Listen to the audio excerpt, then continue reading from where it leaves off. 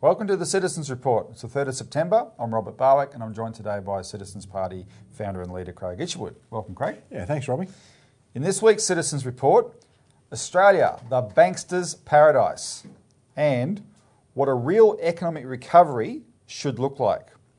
Now, before we begin, just to remind people to help us get this information out widely, please like the show, share it. So if you haven't already, subscribe by clicking on the subscribe button and the bell icon so you can get notified when new material is put up there on YouTube. And if you want more information about the specific things we talk about, just click on the eye in the right-hand corner of the screen above Craig's head. Craig, a couple of quick updates before we start. First of all, this is Friday morning, the 3rd. Next Friday, the 10th, is the deadline for submissions to the manufacturing inquiry that we've been talking about for the last month or so, right? This is very important. Make sure we want everyone to put in a submission. We've attracted lots of qualified people from the industry. They're going to make submissions that are very technical and qualified, etc. But this is a political question where the public has to demand a manufacturing sector, and as we said, demand a national development bank to go with that, right? Yeah. And we'll talk about that more in the program. So please, even if it's just an email to the inquiry, we'll have the link below. Press upon them. We need manufacturing. We need a national development bank that can provide the seed capital to make it happen. Second, Craig, I'll let you talk about this. The AEC has changed the rules, or the two major parties have changed the rules for party registration. Yeah, what's that mean for us? They want to stop smaller parties, Robbie, or non-parliamentary parties from actually being able to contest elections and get electoral funding and all that stuff. They've changed the rules. To be a party like ours, to be a federally registered party, you have to have 500 members. They've decided, quickly, that's now 1,500 members, right? And the thing is, people don't realise, is it's parties like ours that have to have the membership submitted to the AEC, not the parties that are already in Parliament. There's 14 parliamentary parties that if you've got a member of Parliament, you don't have to worry about these rules. So Clive Palmer, whose party, sorry Clive, is just a cardboard shell, it's a Potemkin village, he's got a lot of money, he doesn't have a proper party, so he's basically just recruited Craig Kelly to join his party, and that registers him. That's right. But a real grassroots party has to go through a much more onerous process. 40 like us that have got a membership that are registered. Now, all of a sudden, the government's passed this legislation with the complicity of the Labor Party, because it serves their purposes too, to shut us out. Now, think about that, Robbie, from what we've been talking about on this show. We're the first in 2013 to raise the bail-in threat, and we've defeated that. We're waiting on legislation to go through to really clarify that, but that's in the process. Cash ban. Look what we've talked about, the cash ban. Right, we talked about Christine Holgate. Look what we did as an organisation and created a Senate inquiry on that, and now we're talking about the whole the postal bank and national banking. So we created a lot of turmoil in the minds of a lot of these politicians. So let's get rid of them. Let's increase the membership. Now, that's not going to affect us, but we do have to, and we will be contacting all our members to clarify and make sure all their details are up to date, because within 3 months we might have to make a submission to the Electoral Commission. I mean, the Electoral Commission doesn't even know how this new legislation is going to work. It hasn't even been given royal assent yet. But as with most things, Robbie, we get off the blocks real quick. Yeah. So it's a logistical challenge, but we will rise to it. That's right. Yeah. And I mean, this means that we will be in touch with our members one way or the other, email, telephone calls, whatever.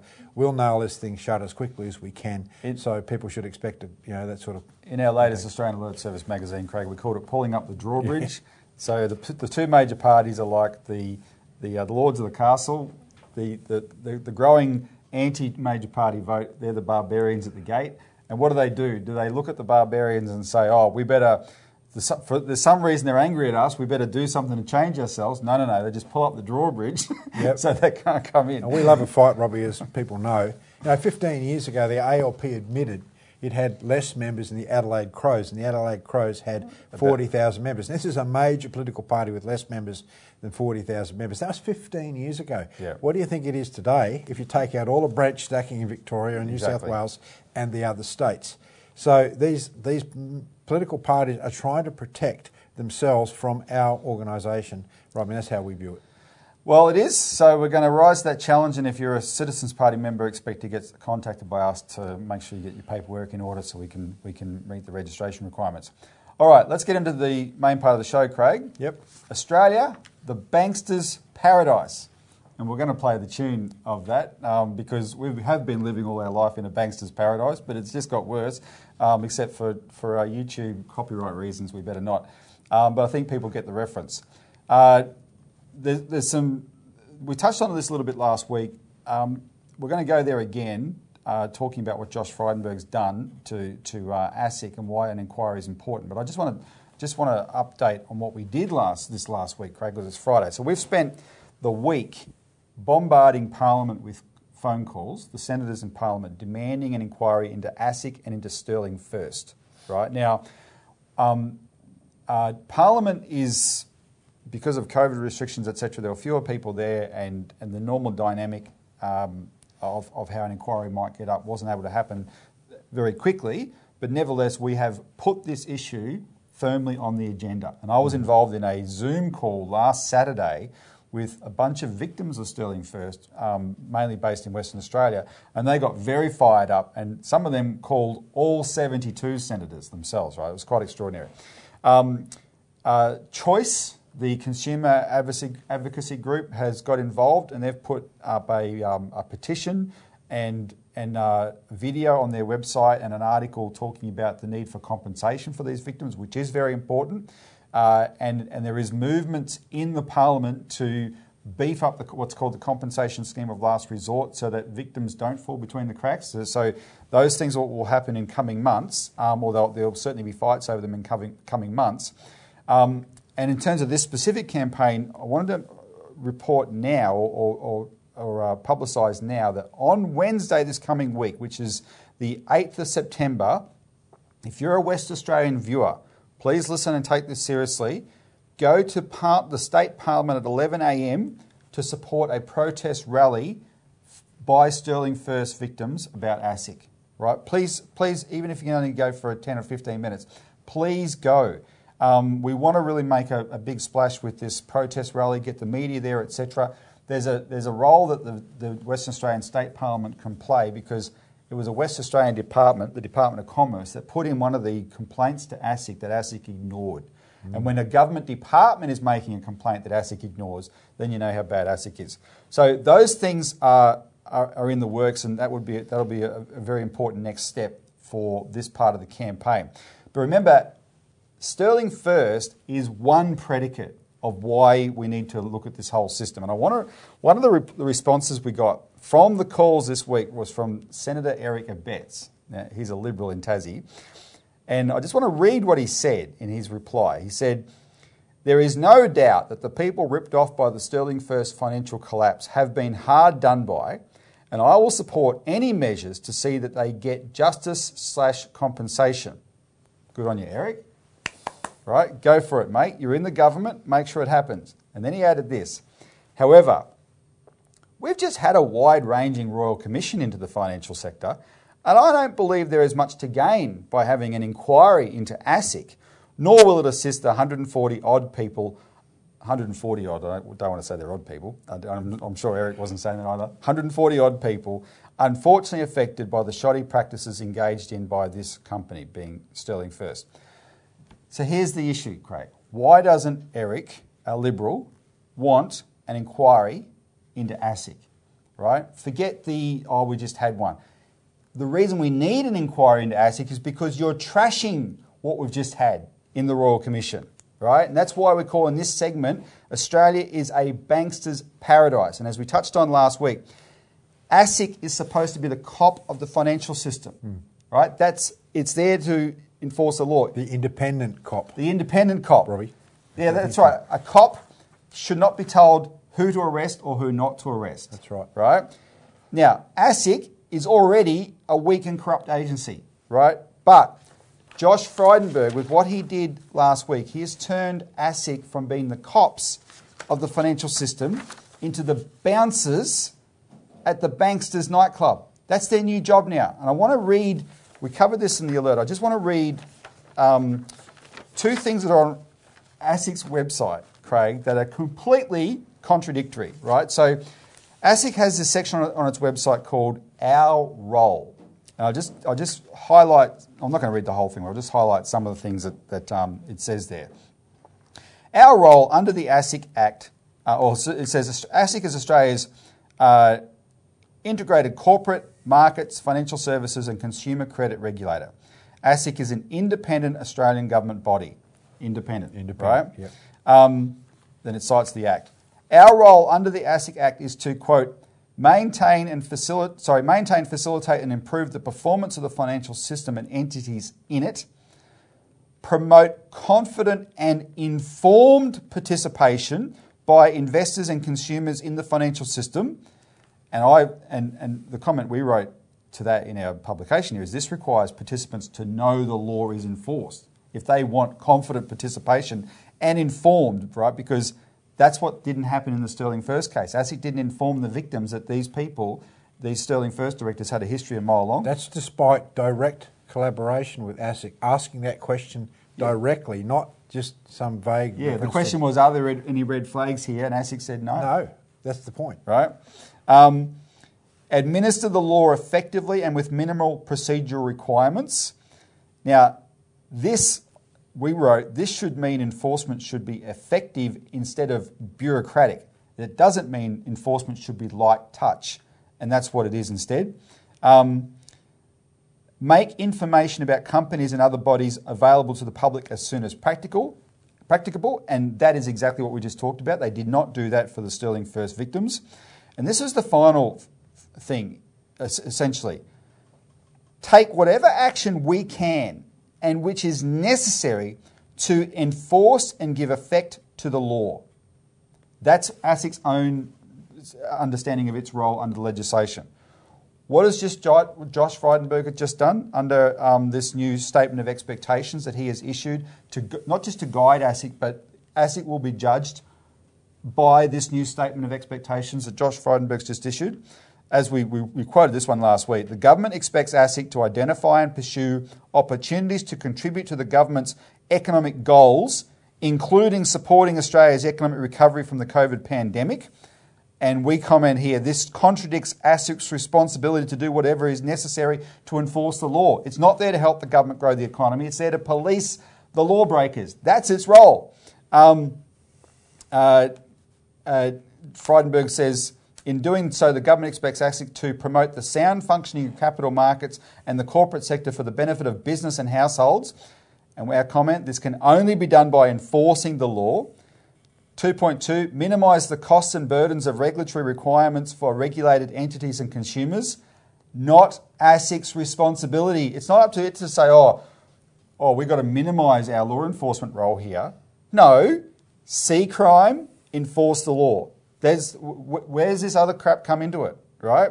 And it goes on in that vein. The actual statement of expectations is too long, but there's a whole series of those things. Let's use the football analogy here, Robbie, because there might be a lot of football fans.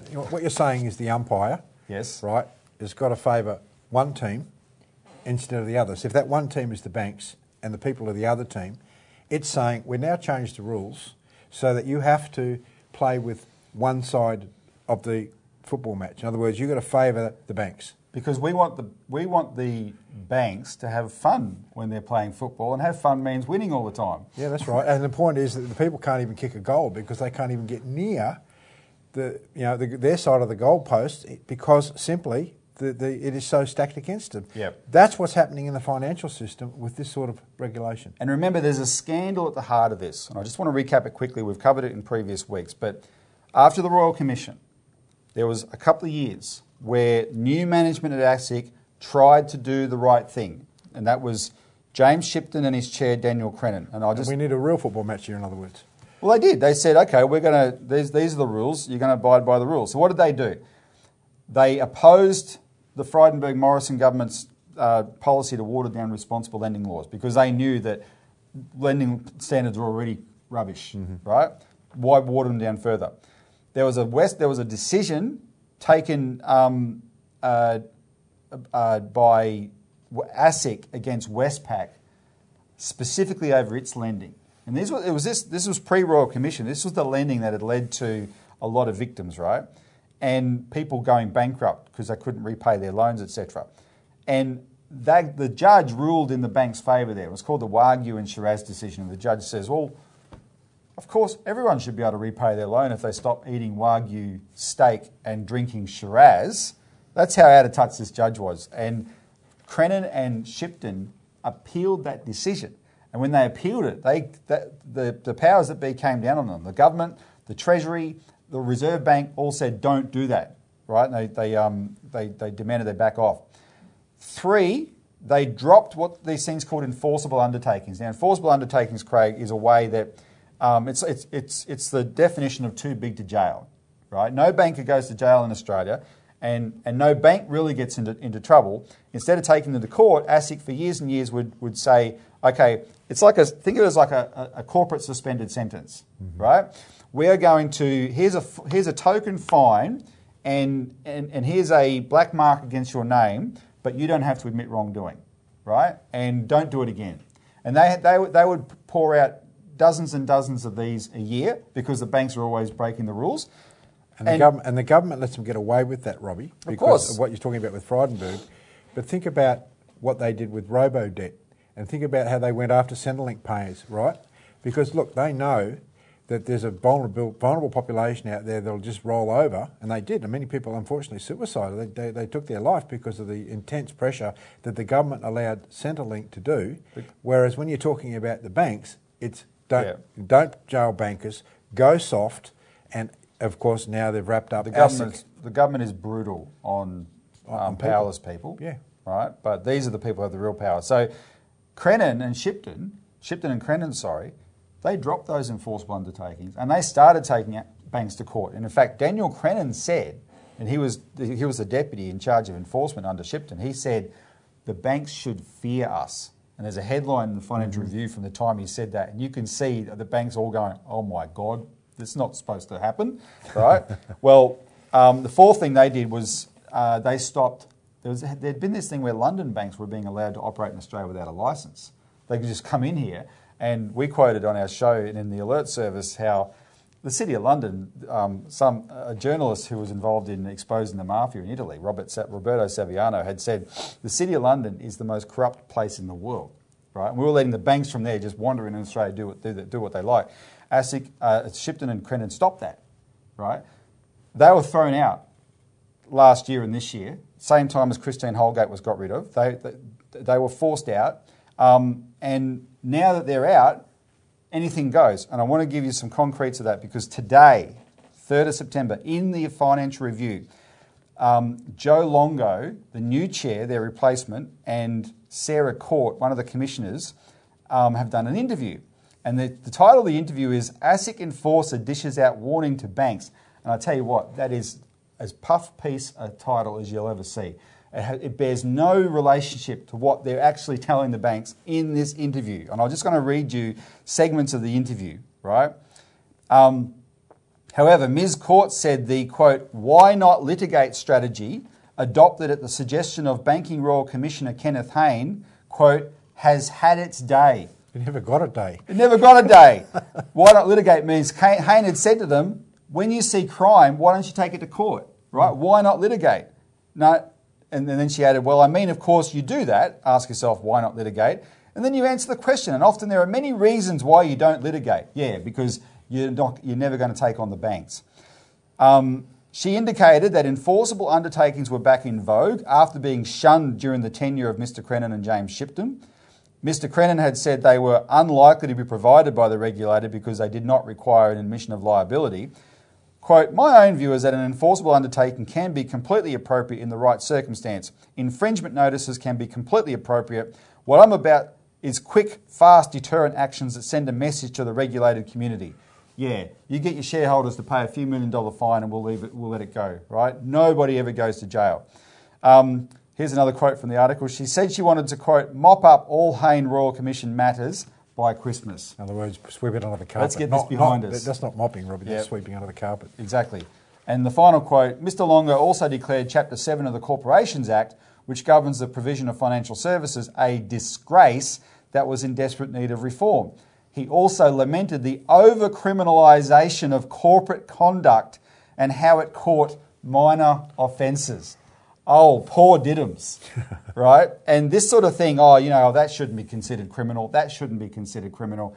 This is how the system is, the regulator is kept deliberately weak. So it can't enforce, because it can't enforce the law against the banks, then it can't do its basic job to protect, say, 140 elderly people in Western Australia. Sounds like we can expect some more legislation coming forward to do exactly that, Robbie. Well, they can. So ASIC's clearly got the message, Craig.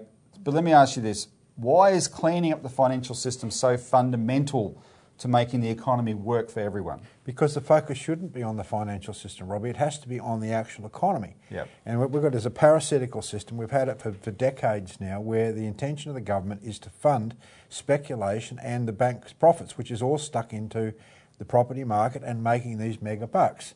Now, unless we have a change of focus away from the financial system and money making and the monetarism that's gone on into the idea of funding the physical economy through the creation of real credit, then there isn't going to be a change. We also need Glass-Steagall to separate out the legitimate banking actions, the retail banking from the speculative merchant and investment banking side of things. We've had legislation in the Parliament about this. Because what you're saying is the financial system doesn't serve the economy anymore, it serves itself. It doesn't. And the point is that this is why, and we come back to the Chifley years, where Chifley was trying to nationalise the banks, because he says the role of credit has to be taken up by the government, and we need a national bank, a strong bank like the Commonwealth Bank was, in order to regulate credit throughout the economy. Now, that idea was thrown out. It was thrown out by the High Court. There was a massive operation by the private banks against him, and it didn't get up. But see, that's the principle here. We need a strong government-owned bank, like the Commonwealth Bank was, to be able to direct credit into the economy for productive purposes and then ban speculation. And that's the change in policy that is absolutely needed. Otherwise, we are going to see a further crash of the physical. And it has to be a public bank, because only a public bank could break the monopoly of the Big Four, and it's the monopoly of the Big Four that gives them so much power. When we're saying public, Robbie, what we're saying is it has to have the willing backing of the government towards directing credit for the people into the economy, again, for the people. Yep. But this is not a financial issue. This is a political issue. And the political issue is the government of the day prepared to take on the private banking system in order to protect the interest of the people as a whole? And the answer is, what it's doing with ASIC, what you've seen happening with the Royal Commission and the lack of action on that, the answer is no. We already knew that, and that's why Morrison as Treasurer opposed the idea of even a Royal Commission some 36 times or something, because he knew that he had to protect, and he is continue to protect the banks. Well, you raised the real economy, and that's what we're going to talk about right now. So, what a real economic recovery should look like, and Craig. So right now, there's the two biggest cities are in lockdown, etc., and the economy is all that everyone's concerned about. Again, I want to remind people a few months ago how Morrison and Frydenberg were bragging about the snapback of the economy. The snapback people, and on paper, the way they measure it, of course, it seemed quite impressive. What did they mean? They meant the housing market was back, right? In fact, we saw some statistics today as well, and truly back. Anyway, retail's back open, etc. But that is not an economic recovery, and we have to change the way people think about this. The economy was already in bad shape, and we're going to give you some examples. And today, this part of the discussion is we're going to get to the manufacturing issue and show you why it's important. But let's go to it the long way. Look at the state right now of public health care in Australia. Right now, right? So I'll give you some examples. Western Australia. There's no COVID in Western Australia. No. Its hospitals are in a terrible crisis right now. It's not being flooded with patients, with COVID patients, but it's being flooded with enough patients to overdo it, just from normal stuff. They have this thing called ambulance ramping, where the ambulances just have to sit there until there's a bed available. That exceeded 6,000 hours this last month in August, right? Ambulance ramping. The health minister now when he was in opposition a few years ago, and it hit 1,030 hours in 1 month, he called that a crisis, right? It's hit 6,000 hours in South Australia this month. Western Australia. Sorry, Western Australia this month.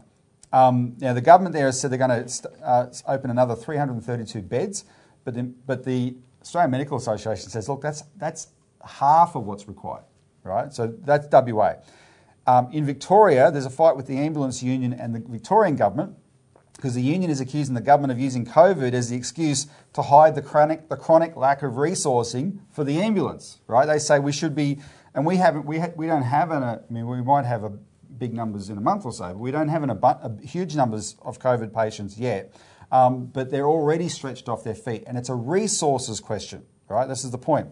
In New South Wales, in the Sydney Morning Herald on the 29th of August, there's an intensive care nurse, Michelle Rosentreater, who did an interview, and she highlighted the shortage of nurses, and she actually called for the nurses' training to be fast tracked, right? So they can bring nurses on board, because the government said, oh yeah, there's lots and lots of ventilators and all that kind of stuff. It's not about the equipment; it's about the staff, right? And an extreme shortage of those. And then on the 30th of August, the Sydney Morning Herald reported, this is a few days ago, quote, the federal government is seeking urgent advice from intensive care doctors about the pressure on hospital wards from sustained demand that will last for months. And as people point out, we're 18 months into this thing. Why are they only seeking that advice now, right? So this state of the healthcare system is chronic. Few other factors. Look at regional healthcare across Australia. And this is anecdotal now, but everyone knows it. If you live in a regional area, look what's happened to your hospital system, your healthcare system over the decades. I like quoting Senator Gerard Rennick, who mentions this in Parliament. He says when he grew up, his mother was one of 3 midwives in the town of Roma in Queensland. Roma now has no midwives, right? And that's just repeated across the board in regional Australia. Australia is a country, Craig, that imports doctors from developing countries. And we know a doctor who moved here from South Africa a few years ago.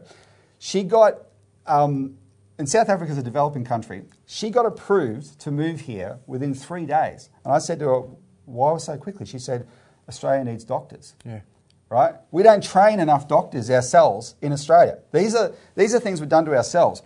And then in terms of hospitals, in 1980 we had 6.4 beds per 1,000.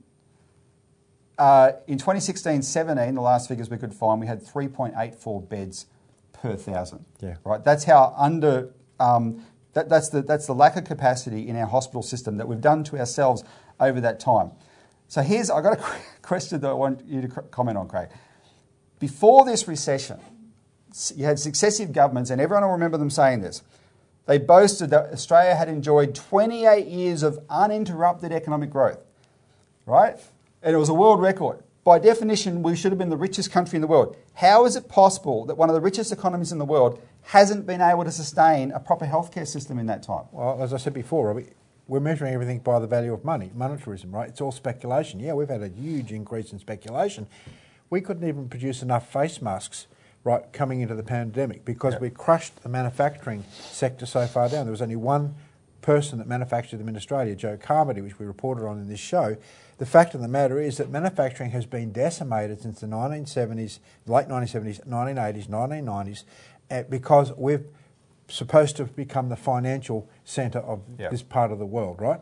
Now, that's not real wealth, because what you find is when you do have a pandemic, when you have a shortage of real needs for physical needs, like in the sense of healthcare, you can't build that really quickly. Yeah. I mean, you might be able to build a ventilator in a week, but you need a year to train a nurse, right? So unless you've got an idea towards providing for the physical, economic well-being of the nation and for the people and so forth, and you maintain that infrastructure and said, oh, we can make a quick buck here, we don't have many problems, we'll sell off half our hospital beds, we'll shut down our hospitals, we won't have a real effective public health care system. Like here in Victoria, they centralised everything, and we couldn't even handle the beginning of the pandemic here in Victoria. New South Wales didn't decentralise. They still had regional public health. They were training up postgraduate medical staff and so forth to be able to provide high-level public health advice and so forth. So their medical system is even then different. It wouldn't have been so great, but Victoria's was so extreme. That's the problem. The difference of the sell-off under the economic rationalisms of the 90s meant that we crushed our public hospital system. And now what the government's doing is saying it's going to try and use its might to say, okay, well, we've got this private sector over there. We're going to see if we can rope them in to help doing what has to be done in the public system. And I heard a report this morning. It says when this was done during the last period in Victoria, those private hospitals actually were running at a loss. So they're not too keen to get involved in this because they're going to be directed by a government that hasn't necessarily had a fundamental commitment to making things, fundamentally work. Well, what I want people to think about is not this as a health issue, but this as an economic issue, because the health system is just one example of how we measured our economy wrong. So we can say we had 28 years of uninterrupted growth. It wasn't real growth. It wasn't real. If we're not rich enough to sustain a increasing the capacity of our health system, right? So that there's ICUs spread all across Australia and we're able to support them. Instead, we let accountants decide what's economically viable and what's not. That is a measure of what, how actually unhealthy our overall economy actually is. And a lot of it's got to do with what happened when we got rid of manufacturing. So think of it this way. Today, Craig, we have an economy that's centred in, there's four main things, right? Financial services is the single biggest sector of our economy. That's why you're banging on about speculation. Housing construction, which is just there to, the money side of housing is primary, what the banks lend. Housing construction is just boosted by that. The other side of this, Robbie, is that the government's terrified about the hundreds and hundreds of thousands of people employed in the housing industry. So if they don't keep this bubble going from the point of view of building more expensive houses, where are those hundreds and hundreds of thousands of people going to work? Because we don't have a manufacturing sector, a high-quality manufacturing sector to absorb them. So that's what they're also terrified about. So the bubble that makes housing unaffordable just has to keep growing. And it's a bad infinity. You're going to have a tremendous economic shock from hundreds of thousands of people employed in building new houses and so forth coming into the workforce, so they've got nowhere to go. So the other sectors are international education, tourism and resource exports. And I want to point out about those last three. That's where the foreign income comes from, right? Those three. And of course, they're all very vulnerable. We've got, resources are booming, thank goodness, I suppose you can say. But even you've got to take that into account where the limitation is there. Because I want to put this chart up on the screen. This is the latest figures. Net foreign debt in Australia, Craig, is now over $1.2 trillion. And that has grown. At the same time, we've had this 3 decades of uninterrupted economic growth. And what that tells you is we haven't paid our way. Mm-hmm. That's the credit card we've been living on because we haven't paid our way. And just take resources for a second. Yeah, it's great. We're pumping out iron ore at record rates, right? And China keeps buying it. And for whatever reason, the most pro resource politicians in Australia are the most anti-China as well. I don't get that. But anyway, we won't go there. But if we don't have manufacturing, we're actually robbing ourselves of income by pumping all that. And I want to give you a quick example. I haven't used these figures for a long time. But back in 1970, the Gorton government was looking at the Australian Industry Development Corporation, which they wanted to set it up as a public banking institution to invest in industries that could value add to our resources. So we weren't just exporting resources. And they use the example of bauxite. We've got the biggest bauxite mine in the world up in Weipa in Queensland there. And these were 1970 figures, but the proportions are what's key, right?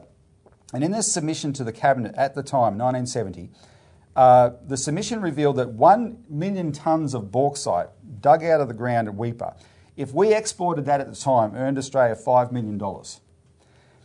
But if we processed it here, one step into alumina, and exported that, we earned $27 million. If we processed it one more step into aluminium itself and exported that, we earned $125 million. And if we processed it into aluminium products and exported those, we earned $600 million. So the difference between the raw material of $5 million and the final product of $600 million, that is economic real wealth that when we're sending out raw materials, we're foregoing. Yeah. Robert, right? There's another example which is really live at the moment. It's called the iron boomerang. Yes. Now, we've got a video up on the on YouTube. People should click onto the link and watch it, because look, this is a live, shovel-ready project where we're taking coke and coal from up around the Bowen area, shipping it by train across to the Pilbara, taking the iron ore from the Pilbara and building 10 steel mills, at 5 on both ends, to process our own product and then send first stage steel outside the country in order for further processing. Much more efficiently, because you're not, instead of these great big bulk cargo handlers, etc. People should look at that, because this is an example of what can be done in our country. It's very optimistic. That's why it's the most popular video that we have in our suite of videos, because this is what can be done. But again, it's a political will, and the political will means you have to dump all the ideas of economic rationalism, particularly comparative advantage, and all of these doctrines that have polluted our economic thinking for the last 4 or 5 decades, and go back to what John Gorton was talking about with this idea of trying to manufacture or develop our own resources properly. We were a manufacturing powerhouse until the 1980s. And we only had half the population, Robbie. No, of course.